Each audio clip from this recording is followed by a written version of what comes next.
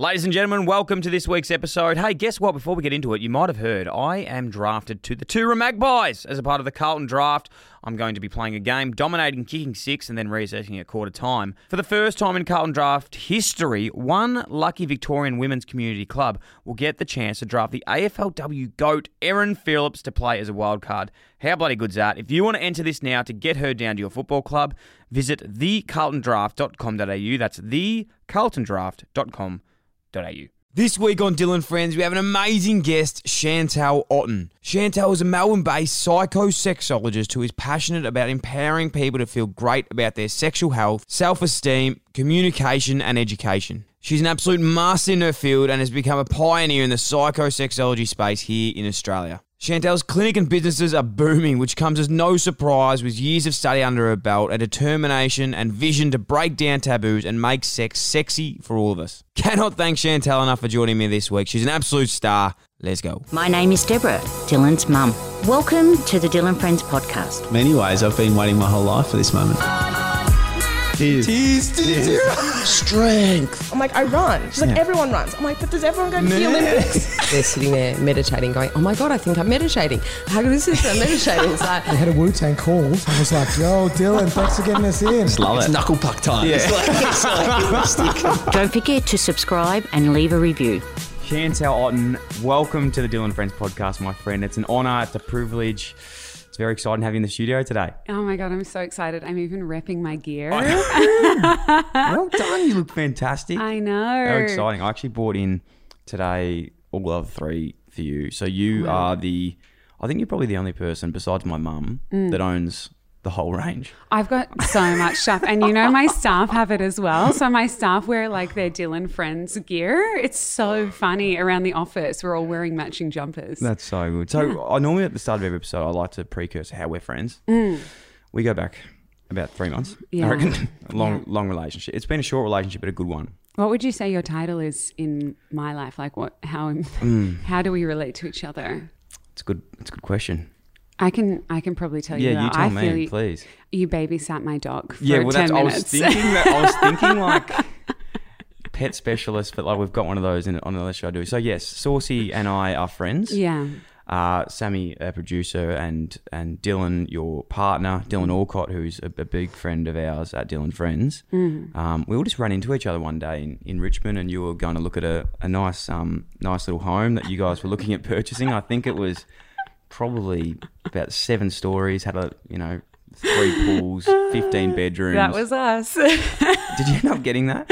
No, oh my God. No, we were just curious because it is so hard to find a house that has like a lift or that's accessible because, as you know, my partner's in a wheelchair. Yeah, no, 100%. But I know with all the gigs that he's doing these days, it probably wasn't expensive enough for him, so he passed in. I don't think it was good enough. But no, we did. And then Saucy obviously came with us and we looked after the beautiful boy. And I'll tell you what, he loves his mum because he did not like hanging out with me. No, he's got major... I mean, we found that out a few minutes ago. I think I heard him bark when I went to the bathroom. So major separation anxiety. And if you're listening, he's a miniature dachshund. Yeah. And they are known for the separation anxiety to the max. My best mate has a dachshund and he's just like, mate, we can't leave the house. Like he'll chew the blinds, he'll chew the couch. Yeah. Just massive issues. So bit like myself. Yeah. All of us. Sorry to hear. Yeah. We'll get into it today, don't worry. I feel like we're very open space. Now, Chantal, you are dominating. You are absolutely dominating. I'm not surprised. You're a pioneer. It's honestly a privilege to have you in the studio. For those who don't know what you do, which is a small select few, and hoping today that I can introduce you to a few of my community, beautiful community. What would you say your role is? Well, no, what is your role and what is your title and what is your profession? Yeah, that's such a good question. I'm sure a lot of your listeners don't know what I do, but I am a sexpert. So I'm a sexologist and I specialize in psychosexology, not as in like crazy, but more like the psychology of sex. And so that means that I am an expert in the brain, which is the biggest sexual organ. And I have a background in science and medicine. Unbelievable. So you, again, it's something so new, I suppose. And I was just chatting to Sam and Damon off air before about psychosexology being a profession, because for so long, awareness around mental health and our own brains is so big and it's so accepting, and there's a place to go when you don't feel good. But sex is one of those things that everyone goes through in life. It's the way we keep living and people keep going through the world. But there's been nothing actually for that specific field, I suppose, for so long, and especially as young males, you probably guarantee that you're just meant to know everything about, you know, your life and love and not just sex, but languages and relationships and meeting people and being happy and knowing what's best for you. So it's an incredibly niche field that you're doing some huge things in. I think that maybe you've also seen a trend. It's getting a lot more popular and sex is becoming sexy again, which is something that I've always worked towards, rather than just taboo and rather than something that we all just do. It's something that we need to start finding more pleasure in. And if we are having troubles, which all of us will have, myself included, around sexuality, there needs to be somewhere to go. And I wanted to always create a safe space for people to be able to come and talk to me about those kind of things. And that you do. How does one get into this field? I suppose let's go back to the start. Young girl, you grew up in Melbourne. Yes. What was your early life like? How did you sort of discover this was a field that you were passionate about? Yeah. How'd you get into it? Well, I mean, I've always been a bit of a rat bag, and I think that as my mum said to me yesterday in a text, I was like, don't tell my dad about, like, I did a photo shoot, which is a little bit more risky. And I was like, how do you love it? And I was like, don't show my dad. And I'll get in trouble. And she's like, you're always in trouble, but that's fine. Like, that's how it's always been. So I grew up in Melbourne, in Murrumbeena, and I have Dutch parents, and I have 2 younger brothers and an older sister who is disabled. And in our house, we just were really open, and my parents didn't really believe in us watching television. So we were always out riding our bikes, like climbing trees, climbing the roof. I don't know. They let us do whatever we wanted. But I guess like my parents are still together, and I noticed, like, for a lot of my friends, their parents kind of going through troubles, and I noticed how it affected my friends. So I guess I've always been very aware of how other people feel. I'm quite a big empath, and I think that just comes with, you know, how you grow up, and, you know, having a sister that needed a lot of care, and, you know, having 2 younger brothers, and also just having to find my own personality as well. So I've always been pretty aware of how other people feel. And then I kind of powered through high school. I think I spent more time thinking about boys than I did school. And then I got into psych when I finished school. And I knew I didn't want to be a generalized psychologist. I'm too goal orientated. I love business. I love naughty things. And I think, you know, I finished psych and I didn't know that sexology existed. So I was doing organizational psychology. And my mum called me one day and said, watch this TED Talk by Esther Perel. So for anyone who's listening, if you haven't heard of Esther Perel, I highly recommend that you look her up, because she is such a pioneer in how we think about taboo topics, especially around the fluidity of desire and also infidelity as well. So monogamy, non-monogamy, etc. And so I watched her TED Talk and I thought, I'm going to try and be more like this woman who's from Belgium, but I want to talk about sex and I want to talk about young people, because she was looking at, you know, people who are married and people in long-term relationships, and, you know, I wasn't in that space. So I kind of went around Melbourne and met up with a lot of sex therapists to see what their life was like how did, you know, is any of them working in a hospital? Are any of them having, you know, a real wholesome kind of clinic? I felt like I wanted my clinic, if I was to have one, to look more like a wellness clinic, be a really fun, safe space. And I just couldn't find that. And I also couldn't find education for sexology. It wasn't in Melbourne. They had one course in Sydney at the time, and then another one, I don't know where it is. It's somewhere, but I didn't do it. So, yeah. So I did, the course that they had in Sydney was science medicine, specializing in sexual medicine. So I enrolled in that, and I was lucky enough to have flexibility to be able to not be there all the time. So I just had to do an intensive 2 weeks every 6 months, and the rest of the course was online. So I thought, well, I'm just going to live overseas and do my sexology degree where people are getting the best education. So I went to Holland, and I've got a Dutch passport, and I did a sexology degree there whilst I was doing my science med degree in Australia. And I partied a lot, and I think I had a lot of temporary boyfriends, and I experienced a lot personally, and I grew during that time. And then I decided when I'd finished both of those courses, because it was pretty like hardcore. You're working, like I was kind of doing study during the day and then doing my Aussie studies at night, and then, you know, also keeping up my social life, and then flying back every 6 months. But I decided that I needed to learn more practically, because I'm not a great studier. I can do it. I think it just becomes ingrained, but I'm very much a practical person.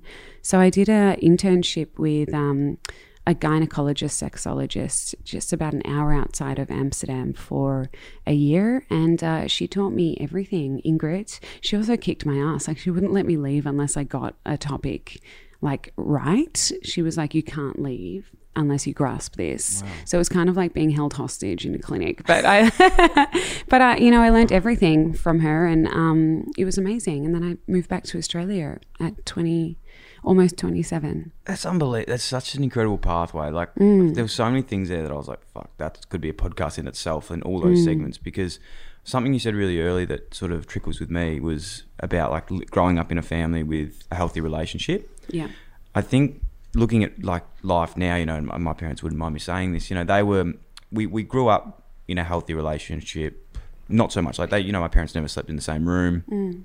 You know, they probably divorced when they were divorced. They actually weren't married, but they separated when I was like 25, and I was like, fuck, that's so weird, you know, don't your parents like divorce when you're like 8, you know, like, and then like that's how it works, not when you're 24. And I always thought, I was like, is this going to affect my relationships when I'm older? You know, like going forward, because I didn't grow up with my parents loving each other necessarily, but they also still had enormous love for me, if that makes sense. Well, was there animosity there? No. So they did have respect and love for each other. It just wasn't romantic love, it sounds like. Yeah. So that I can imagine that maybe there would have been some times that you would have thought, what is romantic love? How do I do it? Absolutely. Crazy. Yeah. I was just thinking about that then. What are the most common things that people come to see you for? Obviously, you've got your clinic, you've got online courses, you have what would you call that now? Like, is it pretty similar to how you'd see a general psychologist? Yeah. So, except you don't need a referral to come see me. Unfortunately, sexology is not covered under Medicare in Australia, so it's out of pocket. But I have a big practice. I've got 20 staff over in Collingwood, and you can just come in with any question that you have around sexuality. It doesn't mean that you have to do 8 sessions. It means you might have one session where you want to get a few things off your chest and talk to someone who knows, or it might be more of a long-term thing. So what do I see? I mean, if we talk about vulva owners, I see sexual pain, desire issues, vulva issues as well, like dermatitis or pain on the vulva. I see orgasm concerns. I see STIs. I see sexual self-esteem. And it's the same for penis owners as well. So premature ejaculation, erectile dysfunction, you know, maybe if there's like a bend in the penis, or if there's pain, or if there's difficulty ejaculating or orgasm, and then desire as well. And then just like working with couples on how to make them feel like they can be more of an erotic couple. So when I talk about sex, I'm not talking about penis and vagina. I'm talking about like everything under the sexual umbrella. And even now, like when you say this and you're so comfortable with this, but I suppose being, you know, growing up as a male and not being as comfortable with my sexuality as you are now, because you've obviously studied this and it's you talk to people about it every day. You practice most days. Why do you think it's so hard for us to talk about it? Is it just the way we've grown up, you know, not really being able to talk about this openly? You know, I have throwbacks to sex ed, and it was one of those classes where I was like, fuck, I need to get into this and learn some stuff, but would never ask a question. Yeah. You know, you sit there and you're like, please just teach me, but I don't want to ask anything. Yeah. Because, I mean, it was really, like, if you look back at media from back in the day, what were we watching? Like, was it American Pie? Was Yeah. that the movie? You know how they were like, everything was like so taboo and it was like so wild, and there was a guy and he fucked a pie and it was like, you know, crazy. Like, that is a media that we grew up with. We looked at sex as more of a joke. We looked at women's safety and consent as a joke. We looked at, you know, men and how they were meant to conquer sex and be passionate and be rough, and, you know, it was very much about the penis owner. And that is like the foundation that we grew up with. We also have inadequate sex education in Australia. So you're really left like questioning, you know, I know like how to make a baby and I know maybe to put on a condom, but I don't know how to ask for it and I don't know how to do it, and I don't know what happens if it goes wrong as well, or who I turn to. And then maybe if you turn to a doctor, you go in and you ask them, you know, why do I have erectile dysfunction, or why have I got premature ejaculation? And they've had a 1-hour lecture on sexual medicine in their medical degrees, so they're not quite sure on what to do either. So you're kind of thrown, if you have a problem with sexuality, into this real whirlwind of inadequate sex education along like multiple modalities, if that makes sense. No one's an expert.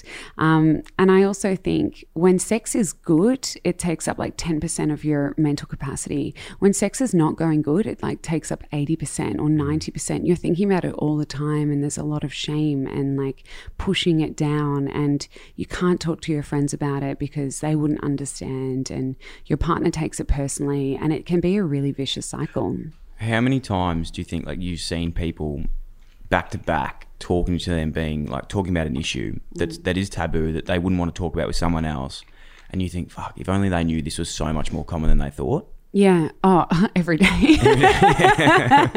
I think that like that's the reason why I keep going, because it's also like my job is so exciting and it's so nice, but it can be extremely taxing as well. You know, you're taking on people's deepest, darkest thoughts and feelings and secrets, and you're taking on, you know, maybe people have been suffering for months or years. Like a lot of my patients, like, have not had a diagnosis or have not been able to get help for at least like 7 to 9 years, and they're coming in and they're so desperate for change. So it's really about boundaries for yourself. It's managing expectations, and you know, I do so much more beyond my clinic that I have to also recognize that if I want to still be passionate about this, I need to take some separation from it too once in a while and just have some fun. 100%. What would you say to someone then that is listening today that probably hasn't, you know, has just thought that this is the norm for them, this is the way it's going to be,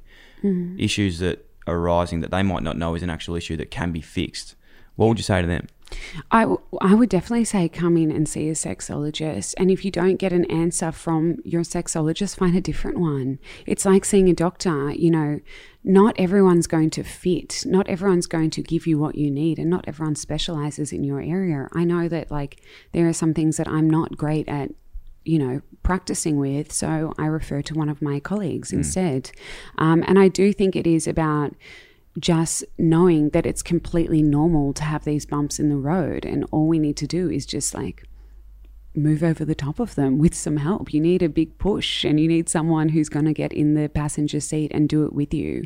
So I always say to my patients when they come in, it's you and me against the problem now, or it's you, me, and your partner against the problem. It's not us against each other. It's not you and your partner against each other. This is not something we asked for. It's literally like a dark cloud that is hanging over the top of you, and we want it to go away. So we're going to try our best there. You were saying a couple of minutes ago about how psychosexuology isn't recognised by Medicare yet, or the government, as something that you can get rebate on, or you can see a part of your private healthcare plan.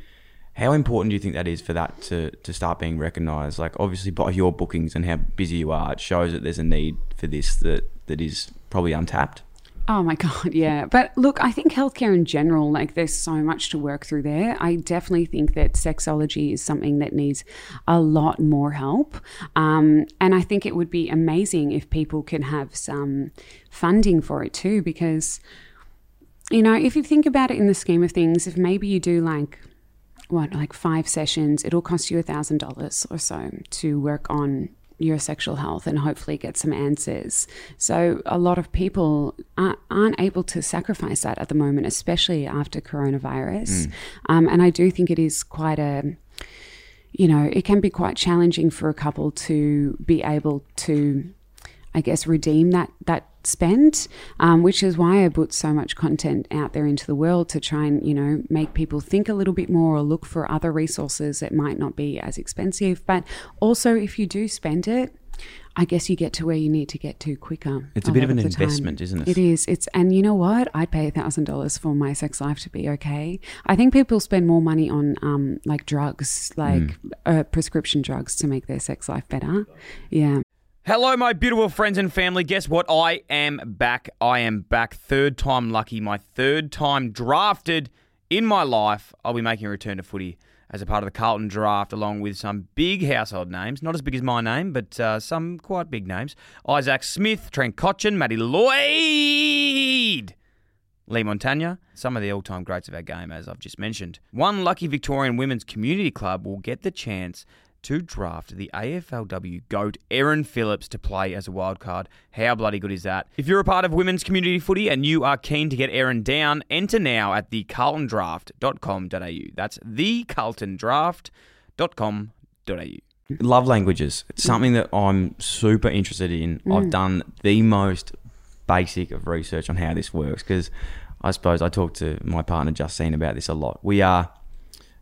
she's the love of my life, the most beautiful woman in the world. We are so, I'm so happy we're beautiful, but I annoy the fuck out of her. Like, I am the most over affectionate. Like, every time I see her, I just want to be like hugging her, tell her how much I love her. Yeah. And she's had to put in boundaries. We've got rules now. Like, I'm only allowed to hug her 3 times a day. Like, because it just gets too much.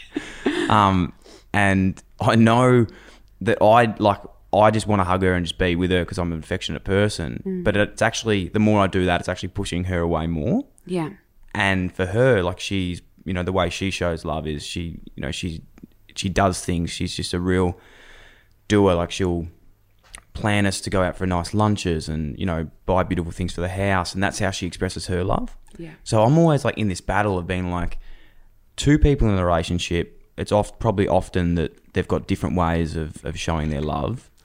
Yeah. How important is this to understand what your love language is and how you receive love and what your partner's is as well? So should I explain a little bit more about what love languages is? I think we should. I've probably just jumped right into it, yeah. All right. So love languages is a questionnaire. It's a quiz that was made up by a psychologist. It's really actually spot on. Basically, it explains that the way that we show love to others is the way that we want to receive love. So you are saying to me, I want some hugs. I want some cuddles. I want some kisses. I want some skin on skin. That is how you want Justine to show you love. Yep. So you're putting that onto her. But, she's saying she loves doing acts of service. So maybe she wants you to do more acts of service. Yes. Basically, we have to look at what our partner wants from us in order to feel loved. And we have to find a balance there. So it comes up with our top priorities. And if we look at the results of the quiz, the love languages are acts of service, physical affection, receiving gifts, words of affirmation, and physical touch. And I'm a big believer in doing love languages because I think that it actually sorts out a lot of relationship problems as well. But the key is to actually come to an agreement together. If you need more than 3 hugs in a week, in a day, to feel love, then that is something that you need to negotiate with your partner, especially if you're having a rough week. Like, you might go, babe, I know I've hit my max today, but I just need 10. I need 10 hugs today, or I need to just lie down next to you for a little bit, or we need to snuggle on the couch. And I'm going to do some more acts of service for you as well to make sure that you're feeling loved and cared for. And I think that once you can find out what your partner's love language is, it is about the communication around that. You have your top love languages, but I also believe in incorporating all the love languages, just obviously putting a preference on the top results for your partner. 100%. I think you're so right. The last bit is like all of those loving languages have a place. The as I say, it probably sounds like I'm harassing my partner. I'm not. Please, out there, don't worry. I would. She's fine. But no, it's funny because, with that as well, when there's times where you always want what you can't have. So then there's times where I'm on the couch, I just want to be by myself. And then she'll try and, your partner tries to cuddle you and you're like, please remove yourself from me. I just want my own time right now. But I found the best thing for me in my relationship, and she's the most private person in the world, so she's going to be absolutely hating this right now. But I know that when, she's had a bad day or been upset, straight away I'll go home, clean the house, make the bed, cook dinner. And that's like the biggest way that I can show love to her. So I think it's just the importance, as you said, is finding what is the strongest one for your partner and knowing that can make them happy the most. Totally. And you know what you described to me before as well is you're sometimes like, I really need a hug, and she'll distance herself. So that's classic pursuer distancer behavior. So treat a man, keep him keen. Well, you're always wanting more for sure. But as long as there's not like resentment there, as long as it doesn't bubble over into your relationship, I think it is really about finding that sweet spot as well. And I think you absolutely nailed it. You know what your partner needs when she's feeling flat. And it sounds like she really knows what you need as well. I do think as well, though, if you're not sure, if you're listening to this and you hear these kind of behaviors, or you can tell that sometimes your partner might get annoyed at you for certain things and you're like, how do I make this person happy? I would suggest doing the love languages, and also suggest really taking some time to find out how often you're practicing these love languages. How often is it meaningful as well? And if you're constantly pursuing, I would suggest stop pursuing and just wait and see what happens, because your partner will come back to you. 100%. I think as well, as you said, the biggest one, you've always just got to have that common ground, and that's quality time. I reckon that's like, I don't know, this is your field, but I feel most relationships, you just need that quality time together. I know that's when, we're happiest the most is when we're doing things like every morning we go for a walk. We love like walking the dog, getting coffee, having your like special thing that you do together, just you two. Yeah. I think that's super important. And I think also just away from screen time and having some really good conversations is something that's so important as well. I think that unfortunately for our generation, we are, and we, like you and I also have businesses that are based around social media and media in general. Sometimes we can be way too attached to what's going on our screens and not actually focused on what's going on with the person sitting next to us. So I'm a really big believer in putting away your phones once in a while. I've been so bad at this. Like, as you would know, we told him before about yourself and Dylan, it's so hard. You're so like the two busiest people in Australia. I'd like to think that I'm in the top 3,000 in there somewhere. Are you number 3? 3,000. But it's so true. Like, I remember when I come home, and not that, my partner complains about this, but I really struggle to switch off. So it's like I walk in the door, I'm on my phone, especially... I know some people laugh at work being on social media and being online, but it's a legitimate business. It is hard, but it makes it actually 10 times harder to switch off because you're never away from it. Yeah. What would you say to people that are on their phone all the time? Because I know for certain that does annoy my partner. Yeah, look, I think it's a really hard thing to navigate as well, because part of your job, part of my job, part of Dylan's job is to stay up to date with what's going on. But I'm always like, it'll still be there the next day. Yeah. I have to check myself. What am I scrolling for? Like, I don't even care right now. And I think like burning out from being on like your media sources all the time is a legitimate thing. So if you can have some time, like literally just like 45 minutes in a day where you're not attached to your phone is super important. I think it's really tough. I'm not like saying that this is easy, because we are getting, endorphin hits from our screen and from knowing everything the second it happens. We get that dopamine hit, and that is our bonding hormone. And we want it all the time. It makes us feel really good. But try and put it away and actually just see, like, who is Dylan without his phone? Who is Chantel without her phone? And like once in a while you'll be surprised at like where your mind goes. And I think it's important to have dreams, and I think it's important to have space to digest as well. Yeah, for sure. I was in Tasmania over the weekend and had no reception. Love that. The first 12 hours I was like severely anxious, like without I was like, how do I just, what if someone needs to get onto me? What if like something's happened and they need to call me? But after that, like I just chilled out and I was like, this is fucking beautiful. Like I can't do anything right now. Yeah. And even find like when I'm on the couch on my phone, I'm like, maybe I should just turn this off. Instead of it being there, it's actually easier when it runs out of battery. Yeah. And you just relax. Yeah. That's a talk for another time. I spoke to a few of my mates about some questions. I said, I got Chantel coming on. I said, fucking beautiful. What are some questions you'd want to know? Okay. And two of them said, they had some legitimate questions, and they were like, One is a 30-year-old guy. He's had 2 relationships in his life, but never has been like in a long-term relationship before. Mm-hmm. Is this something that you would see someone about that could actually, say like, why can't they find this? Is it something to do with, them? Have they just not met the right person yet? Is it the mindset they're in? Yeah, this is like one of my favorite types of patients. So I generally see long-term patients, people that can't get a relationship or have never had sex. I see how, a lot of people who are like in their 40s that have never been in a relationship nor had sex. And I see a lot of trauma patients. And I think that for your friend, it just sounds like there's a few things, there's a few blockages that are going on in him. Maybe he hasn't met the right person, or maybe there is a blockage there.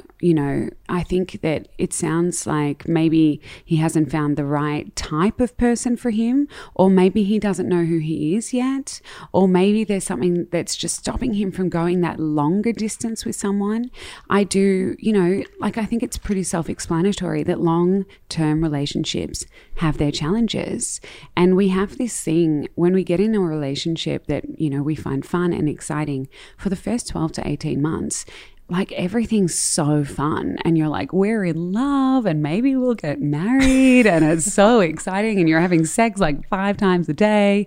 And then it hits that like 18-month mark and you're like, hang on, the passion's, it's gone down. Like what's happening here? And you start to think, do I still love this person? Do I still want to be with this person? And it is about actually knowing that that is a legitimate thing. It's called limerence, that first 18 months. So it's like when people would say like the honeymoon phase, is that like... It's a thing. Yeah. Yeah, so it's actually when all your endorphins are really, really high. So your dopamine, your oxytocin, these are all your love and your bonding hormones. They fuel this romantic love. And then when that dies down, you just fall into generalized love. And that's why a lot of people get married in the first 18 months. I've done it. I've done the elopement at 11 months and it didn't work out. Yeah. But you know what? It was fun at the time. And I know a lot of people that have gone into relationships and they're like, this is the one, this is the person for me. And then they get to 18 months and they're like, oh, there's all these things about my person that, kind of annoy me. And that's when you have to think, can I wake up every day and still choose this person lying next to me? Can I accept that they come with flaws? Can I navigate these flaws and turn this into more of a longer term relationship? And that is what happens in relationships. So maybe your partner, your friend has not been able to move past that limerence phase. I don't know how long his other relationships were. Neither do I, actually, yeah. But that probably leads me on to the next point, and this was the most commonly asked question, and I suppose you would get this as well. Reigniting a flame in a relationship. That stage, after you said you've moved past that stage, long-term relationships, I'm sure you'd see a lot of couples a lot of the time. How does this happen? How do you do these things? It probably comes back to the love languages earlier. Yeah, absolutely. It's also about like priorities. I think that sex after that limerence, that honeymoon phase, we're expecting it to happen really naturally, but it's not natural. Like sex is not spontaneous, your whole relationship. It is actually something that is more responsive. So you have to purposefully make time for sex and talk about sex. And you also need to like spice it up a little bit. If you go into sex having the same menu every single time, it would be like every time I saw you with Dylan and with Justine, we'd go out for dinner and we'd have the same food every single time. We'd just get sick of it and we'd start maybe bailing on our, couples dates together because we know what to expect. And I think it's the same in the bedroom. If you can mix up your sexual menu and add a few different things, a few spices, that will help. But you also need to be able to have a conversation about that.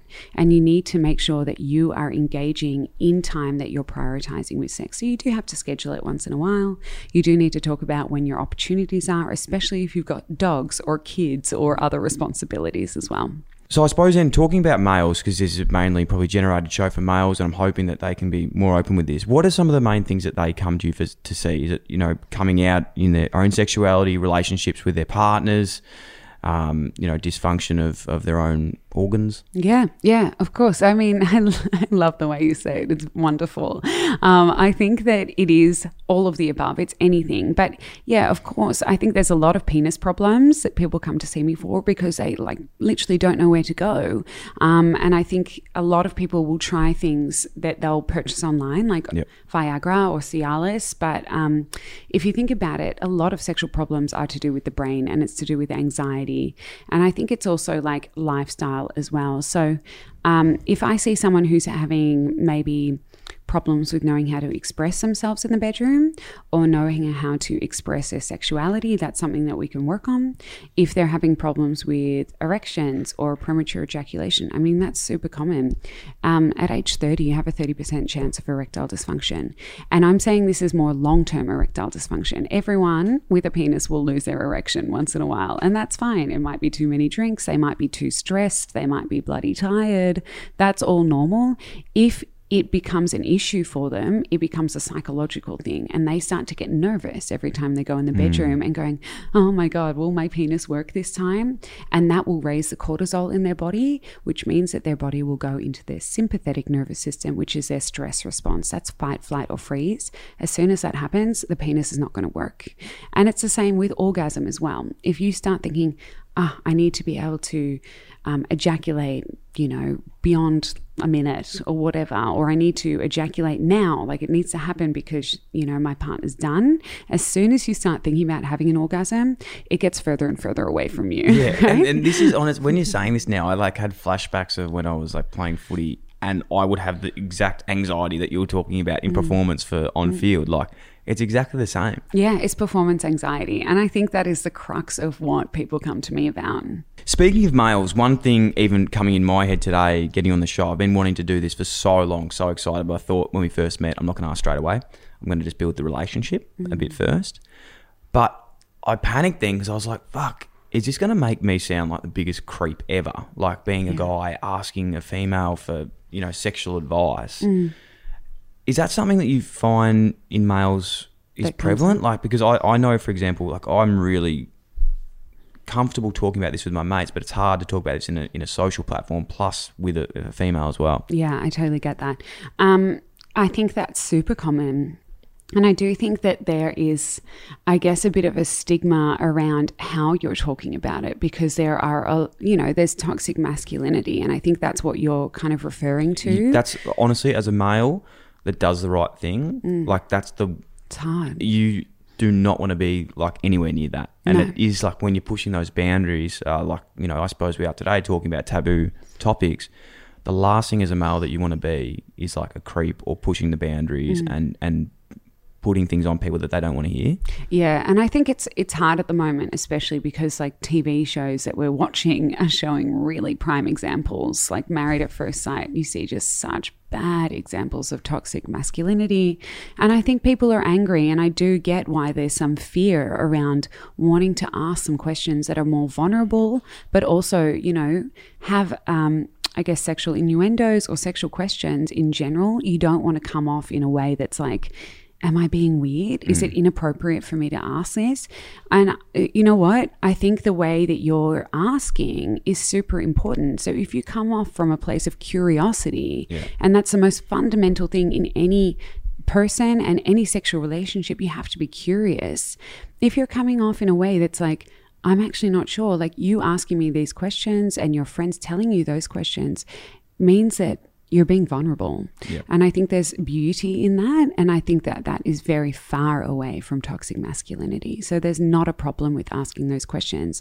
I'm also an expert, It's not like you're just asking a random on the street. That's very it's true. My job to answer these questions. Maybe if you go up to someone random, don't do that. If anyone is listening, it's go to the right people for that. But I think you're so right. With the toxic masculinity, it's such it is prevalent, and I know a lot of males get upset about it. As soon as someone says this, and they go, "Oh, that's not me, though." Yeah, it's we know it's not you, but unfortunately, history has shown that it is, prevalent, and we have to really, look at these things now and accept it and do the right thing. And I feel that especially people that listen to this show, the community is so good and really open for those sort of things and understand that. And I think there's some big steps that have been taken, but obviously more that do as well. Yeah, there's always more to do. We want to keep improving and keep moving forward. I think it's a great topic. Talk us through what else you've got available for people to learn by this podcast. You've got obviously your socials, which is going absolutely off. It's we'll get that in the show notes. Chantal Otten _sexologist. Yeah, Chantal _Otten _sexologist. And you've got some online courses as well now. Yeah, and I'm so excited. I'm making a whole bunch of new ones, and like this is new for me because I am, whilst I'm an extrovert, I'm actually an introvert. So I'm an extroverted introvert. So am I. Yeah, this is so true because.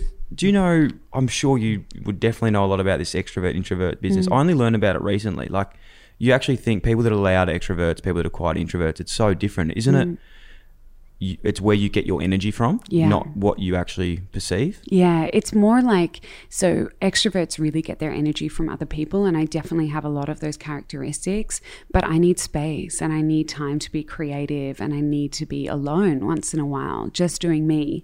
And I think that, you know, I don't know how you feel, but once in a while it's like you don't prioritize that. And then you're like, why am I so drained? And everyone's like, everyone's annoying me. Oh, mate, that is 100% me. As soon as I'm outside, I'm like, everyone talk to me. As soon as the door closes, I'm like, fuck off. Just leave me alone. Yeah. Just let me sit in my room by myself. Yeah. Sorry, back to the course. I got excited about that. No. I'm excited because I'm for me to be behind a camera and doing all these things, it's something I've had to teach myself a lot about doing.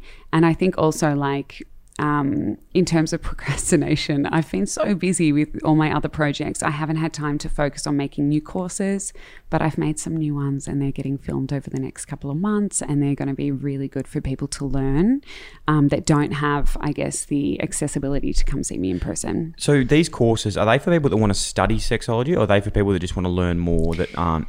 It's, you know what, there's a few. So there's people who want to become a sexologist, but I'm not providing a qualification there, of course. It's more for those individuals out there. So for every one person that comes and sees me, there's like thousands more people with the same exact problem. So it's more of a starter foundation course for how you can understand whatever sexual concern you have, and hopefully I give you some resources to help with overcoming that. Where can we access them? Well, I'm assuming it'll probably be on my website. Yeah, but I would just wait and see. From what Sam was telling me earlier. Yeah. No, it definitely is. We were checking them out before. They're huge. And you have got a awesome release coming in October, which is very exciting. Yeah. You've ticked every box, but now you're becoming an author. I know. How did I get here? It's like also, I don't know what education you guys have done, but when you do a really big, when you do a really big project and you're working your ass off for it for months and then you just never want to see it again. This is my book right now. It's PTSD for me, but I'm excited for it to come out. So I'm doing my first rounds of edits over the next 3 weeks or so, and then it should come out in October, and that is Sex Ed for Adults. So what's in this book? It's everything. It's everything that you didn't learn. It's everything that you didn't learn in school. So it's talking about like the anatomy of the penis, the anatomy of the vulva, and I really encourage everyone to learn about all anatomies. It talks about intersex. It talks about sexual concerns. It talks about what goes on in the body. It talks about how to have fun, what kind of sex toys are out there. So it's literally anything and everything I could have thought of and that I had time to write in this book. How, if we can get an appointment with you, I know you're super busy, one of the most sought after psychosexologists in, I'm going to say the world. Okay, I haven't done much research, but I'm going to say that's so flattering. That's so flattering, but not true. How can we get in touch with you? www.chantelotten.com. It's super simple and narcissistic. What's next? What is next for you? I know we talk about this a lot, but absolutely love your partner as well, Dylan. You guys are just you're like this power couple, I want to say. You're just dominating. What are you guys, what's plans for you both? Like what are you up to?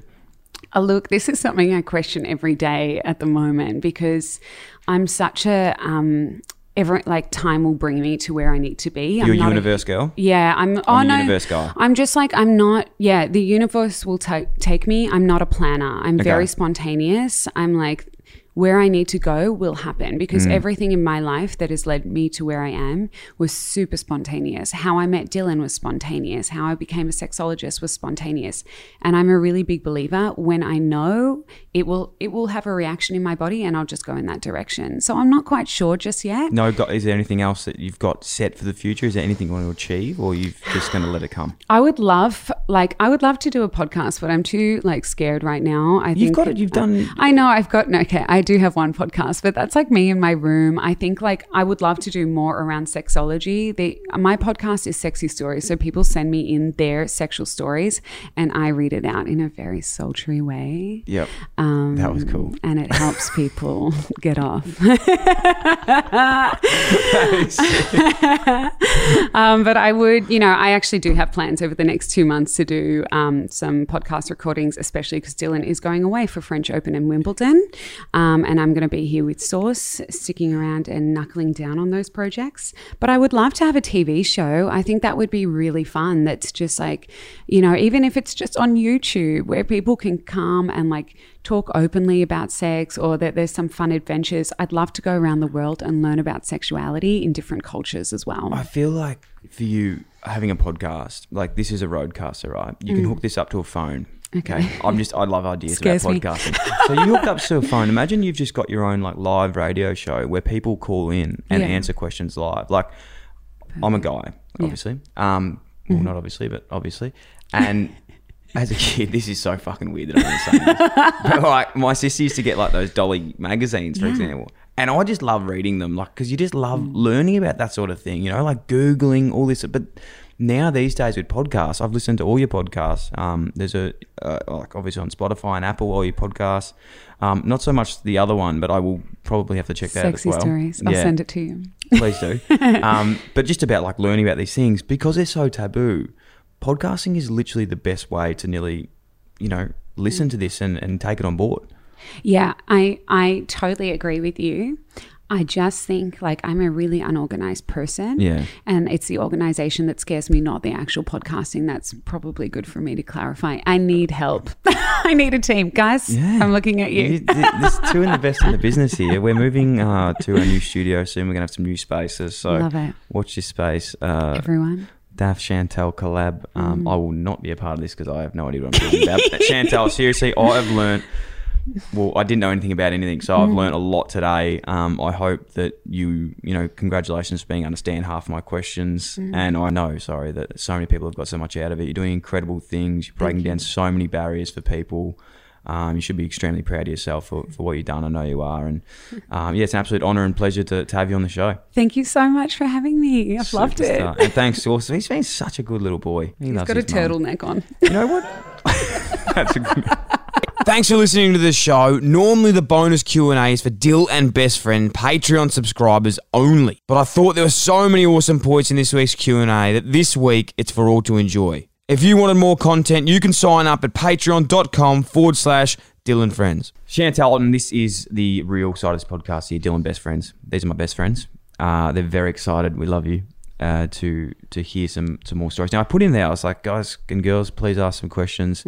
Obviously, I didn't have the right platform to do that for the DMs and be private, so it was sort of hard to get some. But we went through yours because you've obviously get millions of DMs a day. Yeah. What are some of your questions you've got for us to answer? Millions was maybe a little bit of hundreds of millions. Millions and millions. I think one of the top ones that I get a DM about is from a penis owner saying, my partner can't have an orgasm and I'm really not sure why, what am I doing? And I think that the main thing is, don't focus on penetrative orgasms. Also, don't preface orgasm as a successful sexual encounter. You don't need to have an orgasm to have the best time ever. You do need to have pleasure. But I also think if you're trying to aim for an orgasm, try clitoral play or try clitoral vibrator as well, like a womanizer. Don't be scared to add some sex toys in, because at the end of the day, they just do some things that your penis can't. They vibrate and they have different patterns. And mine doesn't do that. No, I'm really sorry to hear. I haven't heard of many people who do have a vibrating penis. No. But it is important to make sure that you are creative with your sex life and creative with the imagination around it, and that you can have fun in there, because if you are always having the same type of sex, and if you are expecting your partner to come off like jackhammering them, it's just not going to work. Like, they don't want that. They want you to go downtown. They want you to whip out a toy. They want you to use your fingers, lots of lube, and they want to have your full attention on their clitoris. Just on that with the jackhammering, referencing that, how much does porn play like a bad role in a healthy sexual relationship? I think that porn has got a really negative connotation for many reasons. First of all, porn was looked at from an educational perspective for all of us that weren't able to get sex education in school. But porn is not meant for education. It's meant for entertainment. Alongside that, it's not really like there hasn't been many in the past pornography directors or creators that have focused on female or vulva pleasure. You know, there's a lack of diversity in there as well. So there's not many trans folk in there. And there's not a huge amount of attention on the clitoris. So it's really just about getting pumped, like literally getting pummeled. There's no consent. There's no contraception. And it seems to be the way that people think you're meant to have sex. You know, there's a lot of loud noises. It's very performative. And I think that's where the problem is. Yep, huge. So the next question that I get is, I have been taking Viagra or Cialis, which are both medications to help get an erection. So they make the blood vessels dilate so that you're able to get blood flow down to the penis, and then the penis blocks off that blood to make you have an erection. However, if you've been taking them and they're not working so well, you do need to look at a few things. First of all, why are you getting erectile dysfunction? A lot of the time, erectile dysfunction, if it's coming on later in life and if it's more chronic, can be an indicator that there are other health conditions going on. So you do need to see a urologist that will help out with that. And I also think if you're taking Viagra, but you're getting in there and you're getting that performance anxiety that we have spoken about before, and you're getting nervous, your penis is just not going to work. It's not going to want to cooperate with you because it thinks that you're in survival mode and that you need to make sure that you're safe. So I also think that it's about training the brain to make sure that you can go into an erotic situation and have fun and find pleasure. And also, there's nothing wrong with a soft cock. Just play with it, have some fun with it. And hopefully your partner will be able to understand and know that it's not personal as well, which probably leads into our next question. It does. Yeah. So a lot of people say to me, I have difficulties in the bedroom. Maybe they ejaculate too quickly, or maybe they lose their erections, or maybe they just have low desire for a period of time, which is super normal. We're going to have stages where we have high desire and low desire. It depends on your priorities at the time. If your partner is taking it personally and it's impacting on your relationship, it's also going to make you not want to have sex too, because if you're going towards sex and thinking, I'm going to disappoint them, or if it doesn't go the way that we plan it and it goes wrong, then my partner's going to get upset. This is not like positive reinforcement. This is negative reinforcement. This is saying that every single time you're going to go into the bedroom, you have a huge expectation on yourself to perform. And I think that's important for me to work with you as an individual, and then you and your partner as a couple, to make sure that you're going to, I guess, reframe what your sexuality is and reframe what to do in the bedroom without having that pressure and expectation. It's not about the partners. It's never about the partners. It's all about yourself. But if your partner is being critical, then you know that there's something to work on. Huge. Massive. That's 3 massive points. Saucy's having the time of his life here. Oh, that's cute. That's really cute. No, it's incredible, Chantal. That's so good. I think, as I said earlier, you've helped out so many people. Now, these questions aren't going to be as hard-hitting as those ones that you're getting. Similar topic, though. What's your favourite film or TV series? Oh, my God. Okay, so I love Law & Order SVU. No, that is so... No, that is... I have the biggest crush on Elliot Stabler. Is that the one, the... Special Victims Unit. Special Victims. Dung, dung. Yeah. I also love this American show called Bosch. So I think I just have, like Dylan knows this, I just have a thing for older guys. Like, yeah. So the Silver there's... Foxes. Oh, my God, yeah. Yeah, we're not going to delve into my past, but there's a few in there. And I love like crime series. I think they're like amazing. Do you like crime podcasts? Yes, I do. Okay, I I've got like a tip white for collar you. crime as well. White Collar. Have you listened to The Sure Thing? Yeah, I That binged it in a day. Is unbelievable. For those who haven't heard, it's about bank, two young guys from Melbourne. Fraud. Fraud money into like millions of money. How much do you hate the other guy? Oh my God, I hate him. And I was Googling him and so he doesn't... accepting of him. Like, I love, he's very compassionate and he's very accountable, and I'm so into accountability at the moment. It's a huge part of my life right now that I'm focusing on. People just taking accountability and not even talking about the other person, just owning their shit is so great. it's pretty powerful. I think that's the biggest thing, is owning your shit, because when the moment people don't and you try and defend yourself, that's when you get yourself into trouble. Mm-hmm.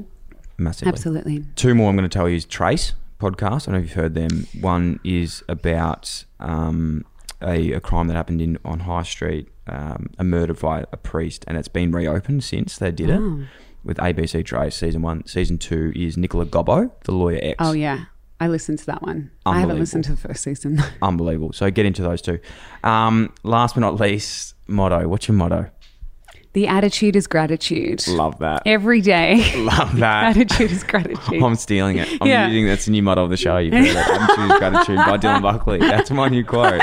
I'm going to have to go home and copyright it now. I'm sure other people have used it, but Honestly, I love that quote. What does that mean to you though in general? Like, is gratitude a massive part of your life? yeah, it's not like I go around saying like I'm so grateful for this, but I think about it all the time. Like, I feel like I'm in such a fortunate situation, and I really do believe that like time and the universe will bring you what you want, and it has done that for me. And I've worked through so many things that have not been my time, nor my person, nor my place, and I'm really in a great space right now because of the universe. So I'm really grateful for where I'm at. Love that.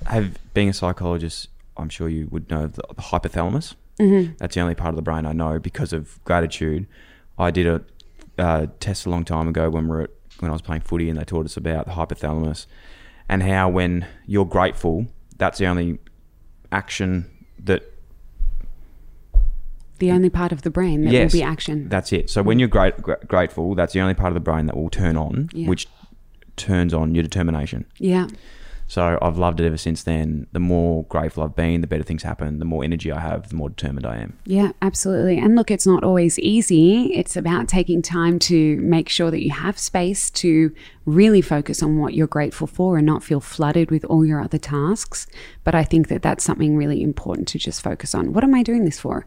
You know, the attitude is gratitude. I'm doing it for purpose. Chantal, you're an absolute star. Thank you. It's a pleasure. It's a pleasure. It's a privilege. It's a pleasure. It's a pressure. It's fucking pretty cool. Hey, thanks so much for coming on. If that wasn't enough for you and you want even more, you're in luck. Dylan Friends is now on Patreon. Dylan Best Friends. If you'd like to learn more, you can head to patreon.com/Dylan Friends, or you can head to the link in the show notes. Thanks for listening to the Dylan Friends podcast. If you like the show, it'd be a massive help if you could like, follow, rate, leave a review, or even share with your friends. The show is produced by myself and Sam Bonza. Damon Jackman from Creative Edge Films is responsible for audio and visual production. The show is recorded at the Dylan Friends studio in Melbourne, Australia. If you'd like to get in touch or suggest a guest or advertise with the Dylan Friends podcast, please email us at inquiries@dylanfriends.com. Thanks so much for tuning in.